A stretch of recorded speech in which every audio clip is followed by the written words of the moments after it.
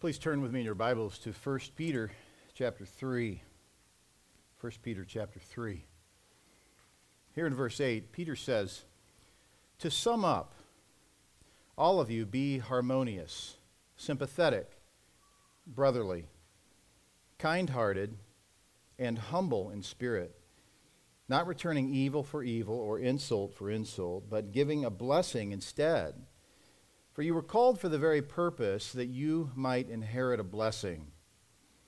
For the one who desires life, to love and see good days, must keep his tongue from evil and his lips from speaking deceit. He must turn away from evil and do good. He must seek peace and pursue it. For the eyes of the Lord are toward the righteous, and his ears attend to their prayer. But the face of the Lord is against those who do evil." In the larger context of Peter's letter, you see an indication that these instructions in this text are not only for slaves, husbands, and wives, but for everyone in the body of Christ, everyone in the community of believers, those who are aliens in a foreign land, outcasts, those who are citizens of heaven and have Christ in heaven. They even have him in their hearts, but they must recognize that they have each other. And there is a clear and mandated code of conduct for how they are to treat one another. In fact, this clear mandate is not simply a recipe for how we are to treat one another, but how we are to think of one another, which will lead to appropriate conduct and treatment of one another. These character traits are attitudes, and they describe the believer. In the past several weeks in our series titled The Biblical Church, we saw that Paul uses similar terminology in Romans 12, where in verse 10 he says, "Be devoted to one another in brotherly love. Give preference to one another in honor, not lagging behind in diligence, fervent in spirit, serving the Lord, rejoicing in hope, persevering in tribulation, devoted to prayer, contributing to the needs of the saints, practicing hospitality. Bless those who persecute you, bless and do not curse. Rejoice with those who rejoice, and weep with those who weep. Be of the same mind toward one another. Do not be haughty in mind, but associate with the lowly. Do not be wise in your own estimation. Never pay back evil for evil to anyone. Respect what is right in the sight of all men." Peter and Paul repeatedly emphasize the need for becoming immersed in one local church, each member devoted to the others. Just as a human body needs each of its parts to function in proper working order so that its head will be viewed accurately, so it goes with the body of Christ, whose head is only viewed accurately when his body functions in proper working order. A big part of what Peter is attempting to accomplish here is that Christians would serve one another and have the right attitudes toward one another.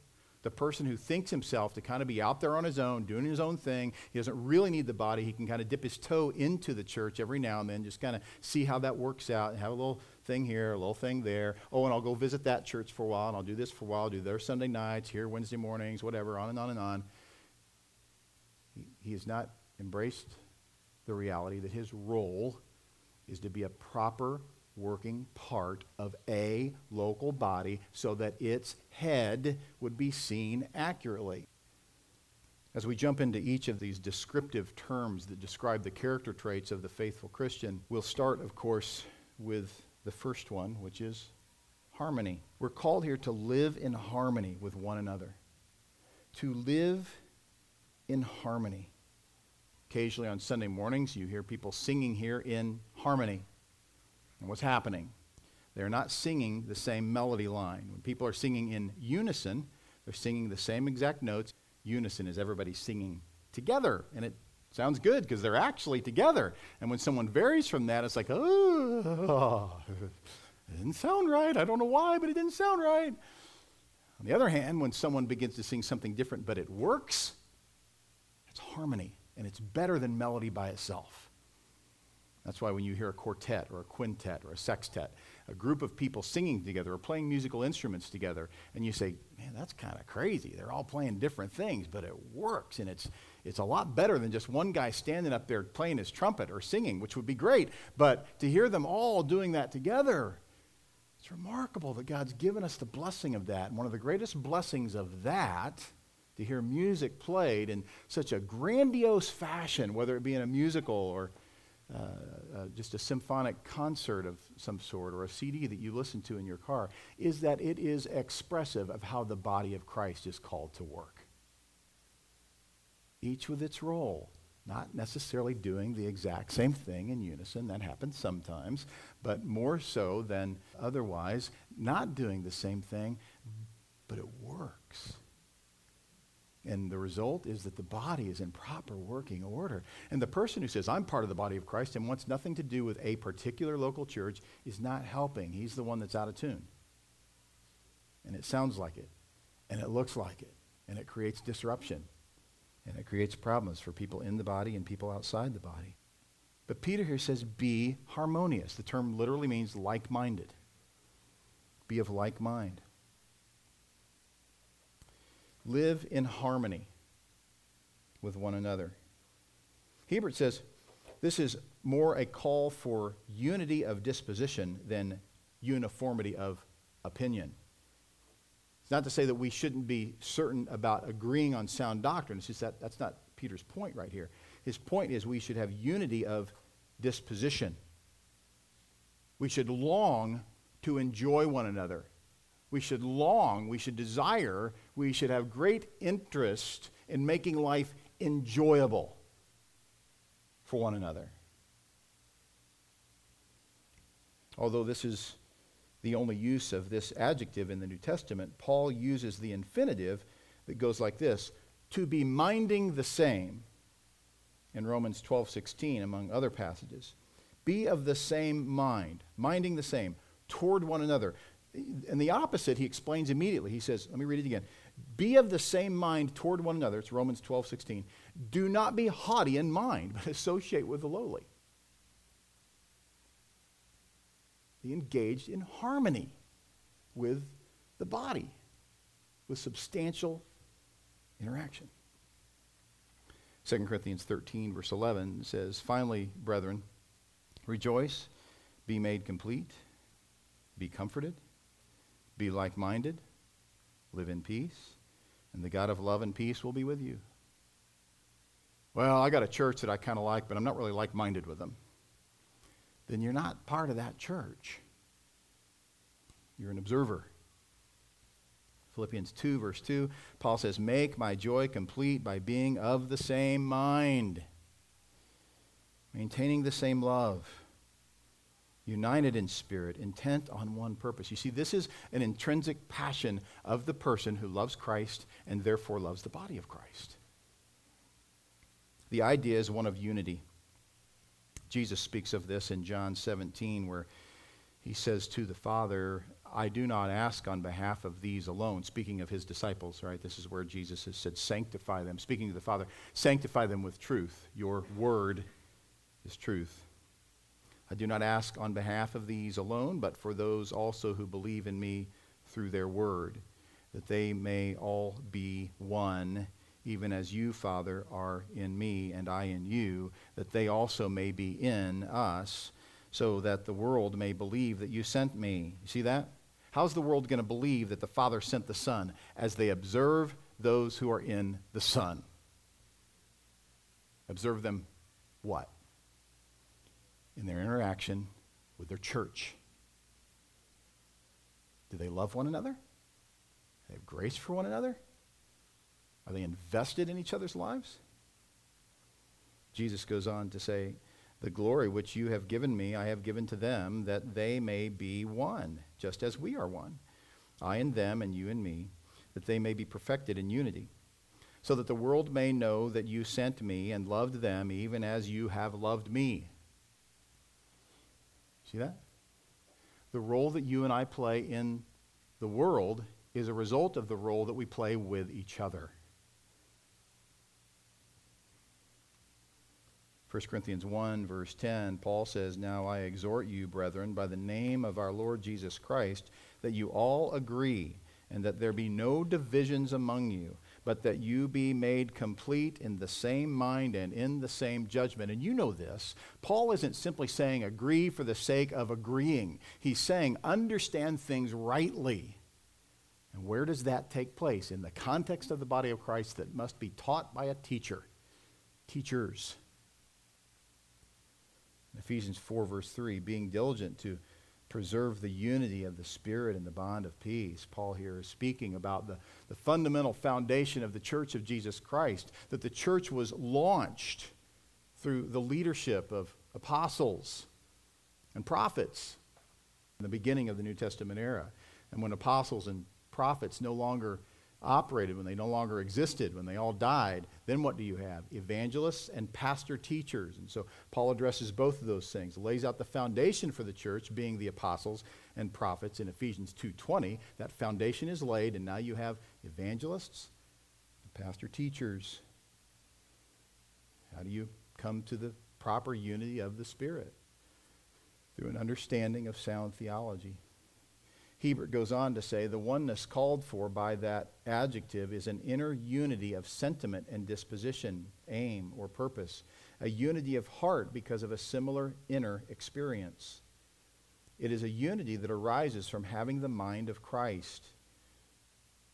Paul says in Philippians 2, verse 5, have this attitude in yourselves, which was also in Christ Jesus. The theology of the gospel is the ultimate theology upon which we are to live our lives and to communicate truth to others.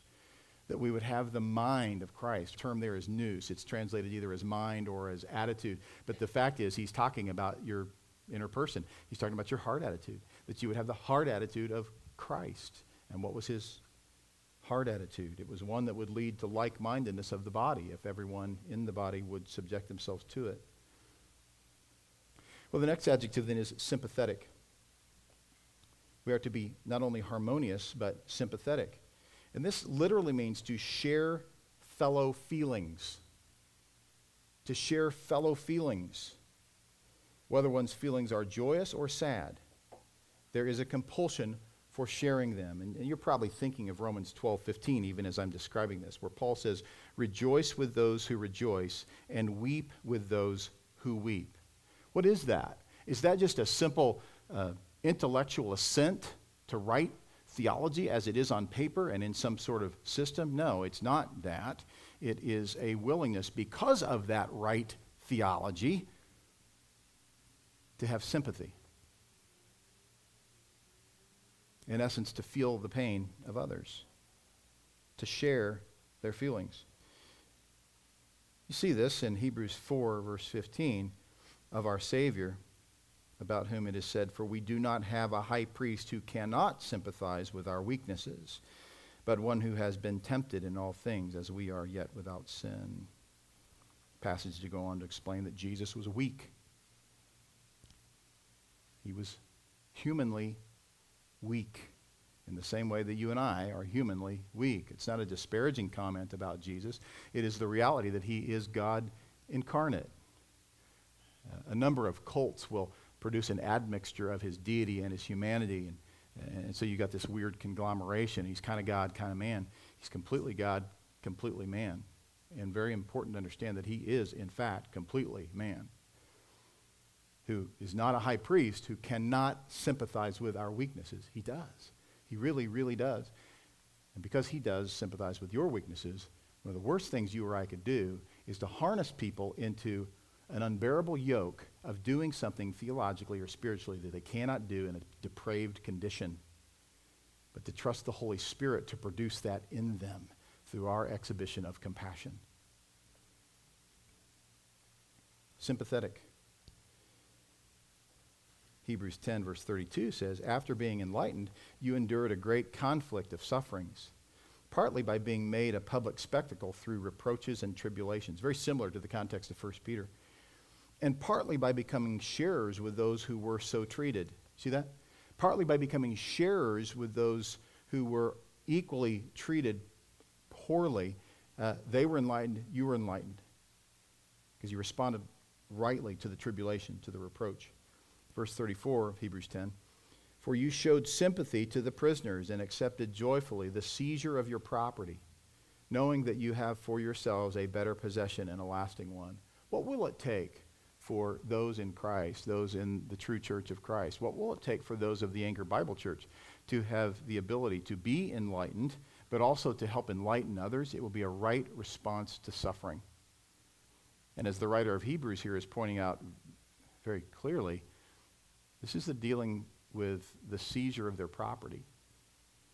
Don't tell an American we're going to take your property and expect them to respond with grace, to respond with something other than retaliation, to respond sympathetically. Brotherly, that's the third adjective. You would imagine, and you would be right if you did, that this is from the word Philadelphia, Philadelphoi. You can actually write brotherly love or brotherly lovingly to be even more accurate. This term is used in Greek literature for biological brother. It also is only used here in the New Testament as an adjective, as a descriptive term. Although the noun is used back in chapter 1, the noun that's derived from the same root word in chapter 1, verse 22, since you have in obedience to the truth purified your souls for a sincere love of the brethren, that's the noun form, fervently love one another, that's the verb form, from the heart. So you have the noun form and the verb form in verse 22 of chapter 1 of this adjective here that describes the person who lives his life that way. He is brotherly loving. He has a deep love for others because he considers them to be his brother. And I think you know this. This is why we call our home groups family groups. I was explaining to a man yesterday who was asking about our church that our family groups are not families groups. They are family groups, meaning there are some people who are in those groups with their biological family, some who are not, but the point is having nothing really to do so much with biological family, but the spiritual family. And that really is happening over and over and over and over. The people are really thinking of one another as Philadelphos, as brothers, sisters in Christ, and serving each other that way. In chapter 4, verse 8, Peter says, above all, keep fervent in your love for one another, because love covers a multitude of sins. How about that? Keep fervent in your love for one another. Keep fervent in your brotherly belief about those in the body of Christ. Be fervent about it. Be deliberate about it. Feel it. May it be real about you. In 1 John 3, verse 14, John speaks of this as an exclusive expression of what it means to be in Christ.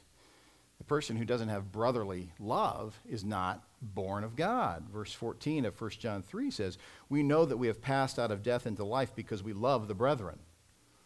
He who does not love abides in death.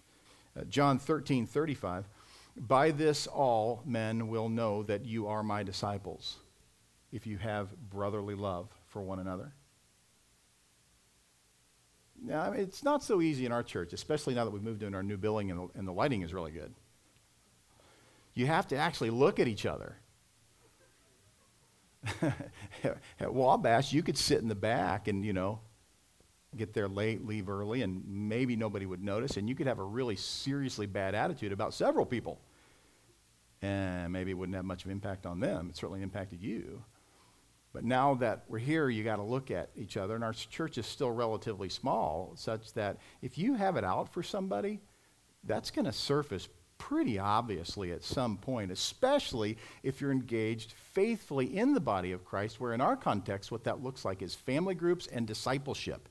But why does a person only come to the worship service? Because he doesn't want the accountability of the body of Christ.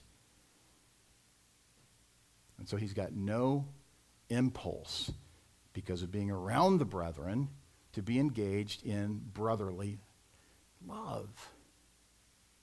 There's no need for it in his life as far as he knows.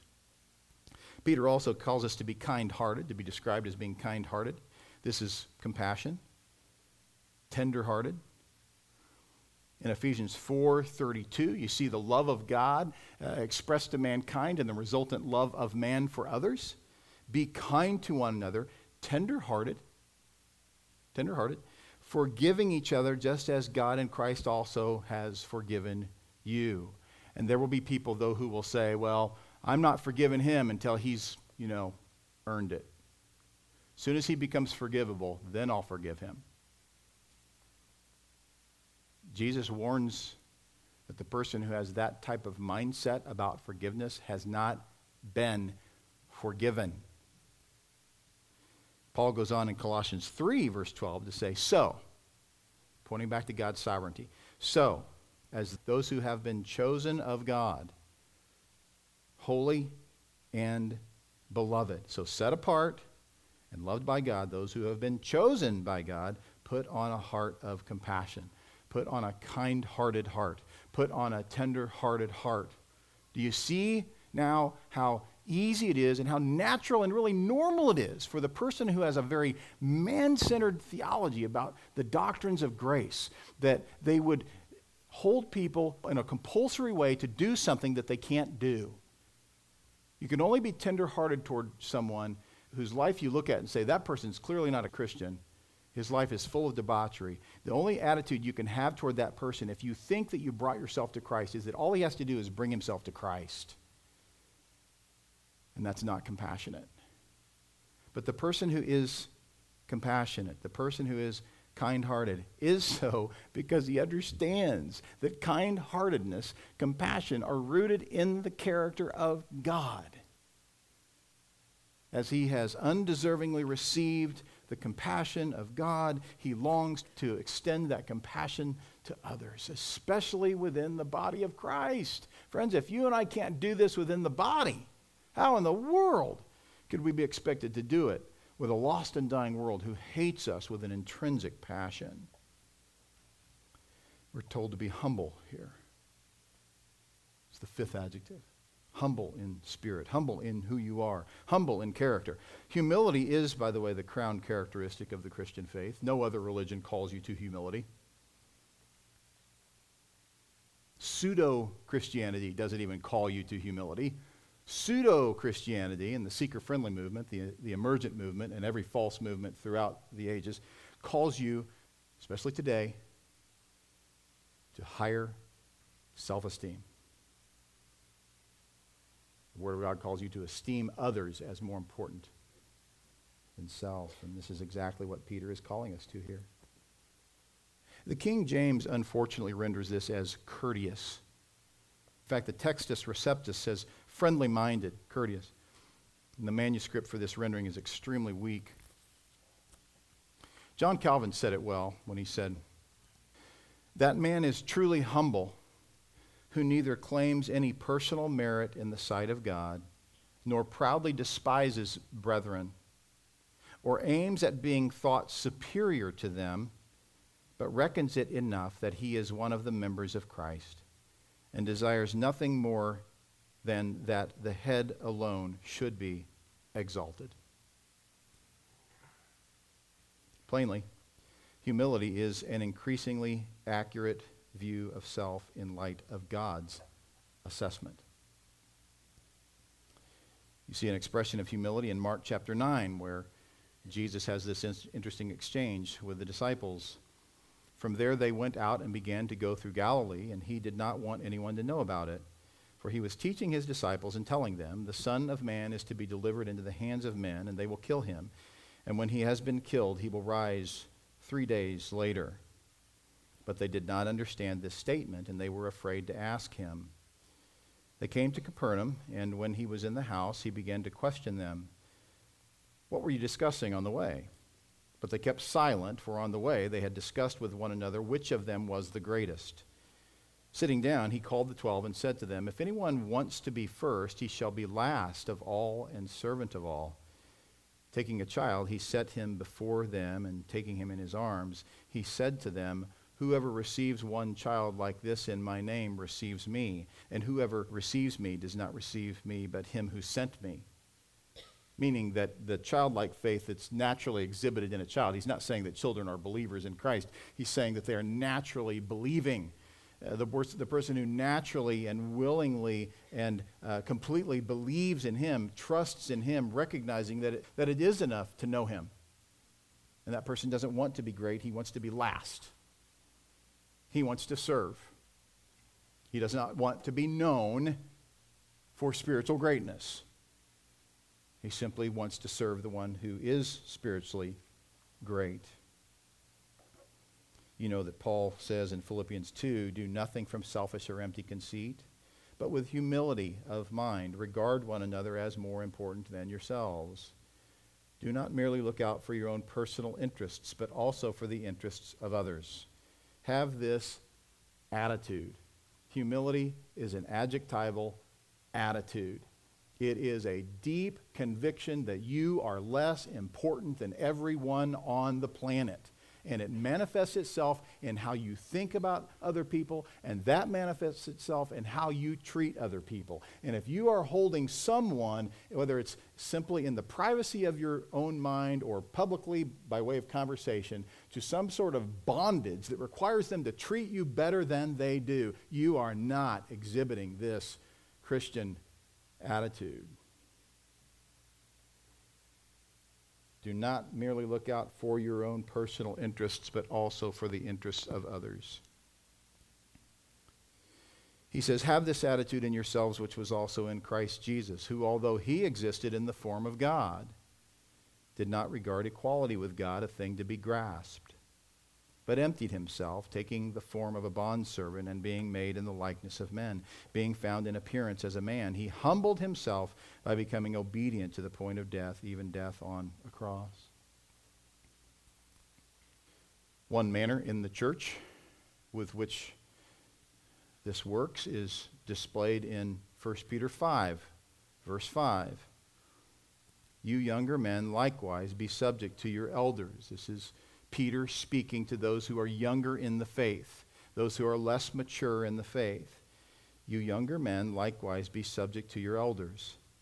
And all of you, clothe yourselves with humility toward one another. For God is opposed to the proud, but gives grace to the humble. Therefore humble yourselves under the mighty hand of God, that he may exalt you at the proper time, casting all your anxiety on him because he cares for you. You see, this is intrinsically connected to the care of God for those who will humble themselves. Those who will humble themselves are those who receive God's care. They cast their anxieties upon him because they do not think more highly of themselves than they ought. But the one who is constantly frustrated, deals with anger, deals with bitterness, thinking that he's better than others. He's constantly bound up in thinking about how he is achieving things that others are not achieving, and he's constantly comparing himself to them and how he does better and they do worse, and on and on and on. He's not simply considering them to be better than himself. He's proud, and therefore his life is not an exhibition of God's grace. That's why he doesn't receive God's grace. That's why he doesn't receive blessing. It's all wrapped up in an attitude of self-exaltation, and many times this is guised in false humility. As we observe the commands in this morning's passage, you must have seen that there is a very clear need for grace, an understanding of grace. The theme of 1 Peter is grace. Chapter 5, verse 10, after you have suffered for a little while, the God of all grace, who called you to his eternal glory in Christ, will himself perfect, confirm, strengthen, and establish you. Whether in your mind or on your notebook or in your Bible, mark it down.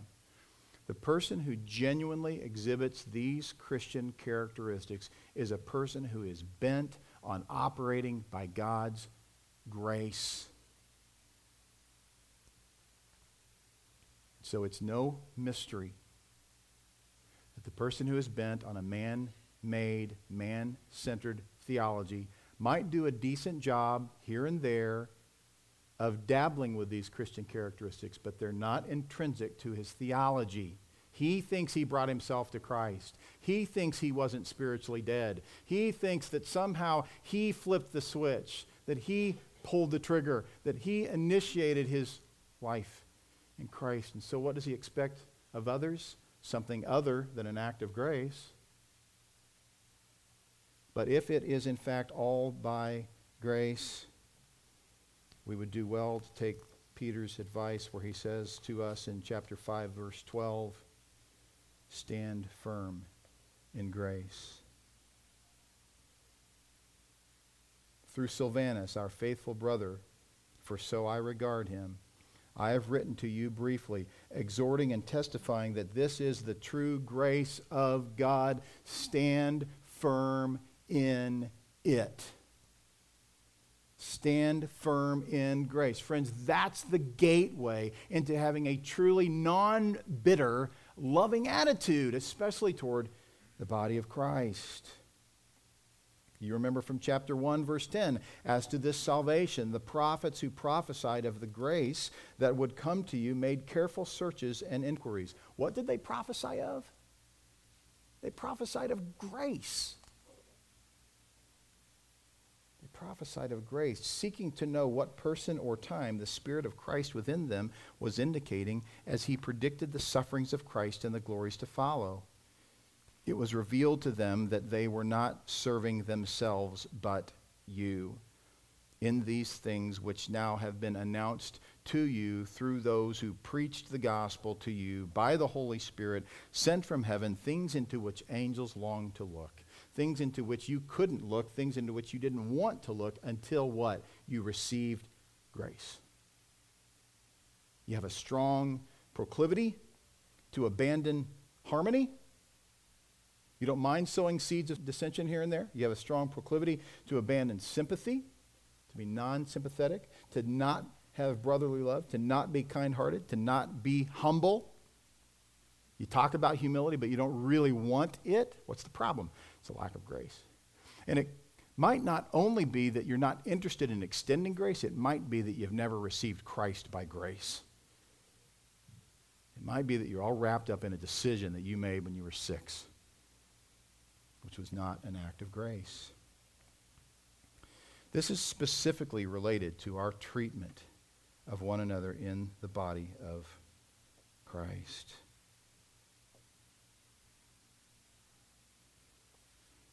What we see in this passage is really impossible. It's completely impossible without grace. It's utterly impossible for the unbeliever who only wants something out of what he gives. He does what he does to get something. In Galatians 6, starting with verse 1, listen to this. A very, very difficult scenario here that Paul addresses in Galatians 6. You know, Galatians 6 really exposes the heretical mindset of legalism, but also the believing mindset of legalism. In other words, unbelievers who are devoted to legalism as well as believers who are devoted to legalism. Tells them that you knew the gospel, and he points out that they are in Christ. And he explains the fact that you've abandoned God for a false gospel of legalism, something you did. Here's a question for you. Somebody says, how do you know you're a Christian? What's your answer? Well, I did this. I prayed this prayer. I asked Jesus into my heart. It cannot be about what you did. That's legalism on all levels. You're attributing your spiritual life to your efforts, to your ability, which you didn't have if you were, in fact, totally depraved, which the Bible clearly explains you were. So in Galatians 6, where Paul has, as you know, up to that point, dealt extensively with legalism, he even talks about the fact that he had reprimanded publicly Peter and Barnabas for their legalism. And everybody's got to go through this working out of their problems, right? The person who thinks he's got it all wired, and he just wants to listen to Bible teaching to see whether or not the guy's going to say what agrees with him, ought to keep in mind the fact that Peter and Barnabas were corrected publicly by Paul. But at this point, Paul says in Galatians 6, verse 1, brethren, even if anyone is caught in any trespass, you who are spiritual, restore such a one in a spirit of gentleness. Is that your mode? Is that your pattern? You find out that a Christian, person you thought was a Christian, person you believe is a Christian, is engaging in sin. No. I go to him and I tell him to get his act together. Cut it out. Stop it. What's wrong with you? The initial entryway into being able to say those things, which sometimes need to be said, is a pathway of grace. Proof over time, especially, that one is committed to grace. Brethren, if anyone is caught in trespass, and by the way, you remember from our study of the book of Galatians, many of you, Paul is not here saying that he's been caught, he's been trapped in sin, we got him, woohoo. He's talking about the fact that he is entangled and he can't move spiritually. So whatever that sin is, he has rendered himself unable to pull out of it. If anyone is caught in any trespass, you who are spiritual, restore such a one in a spirit of hatred. No, you know that's not right, but you might be guilty of it. Restore such a one with a spirit of gentleness, each one looking to yourself so that you too will not be tempted.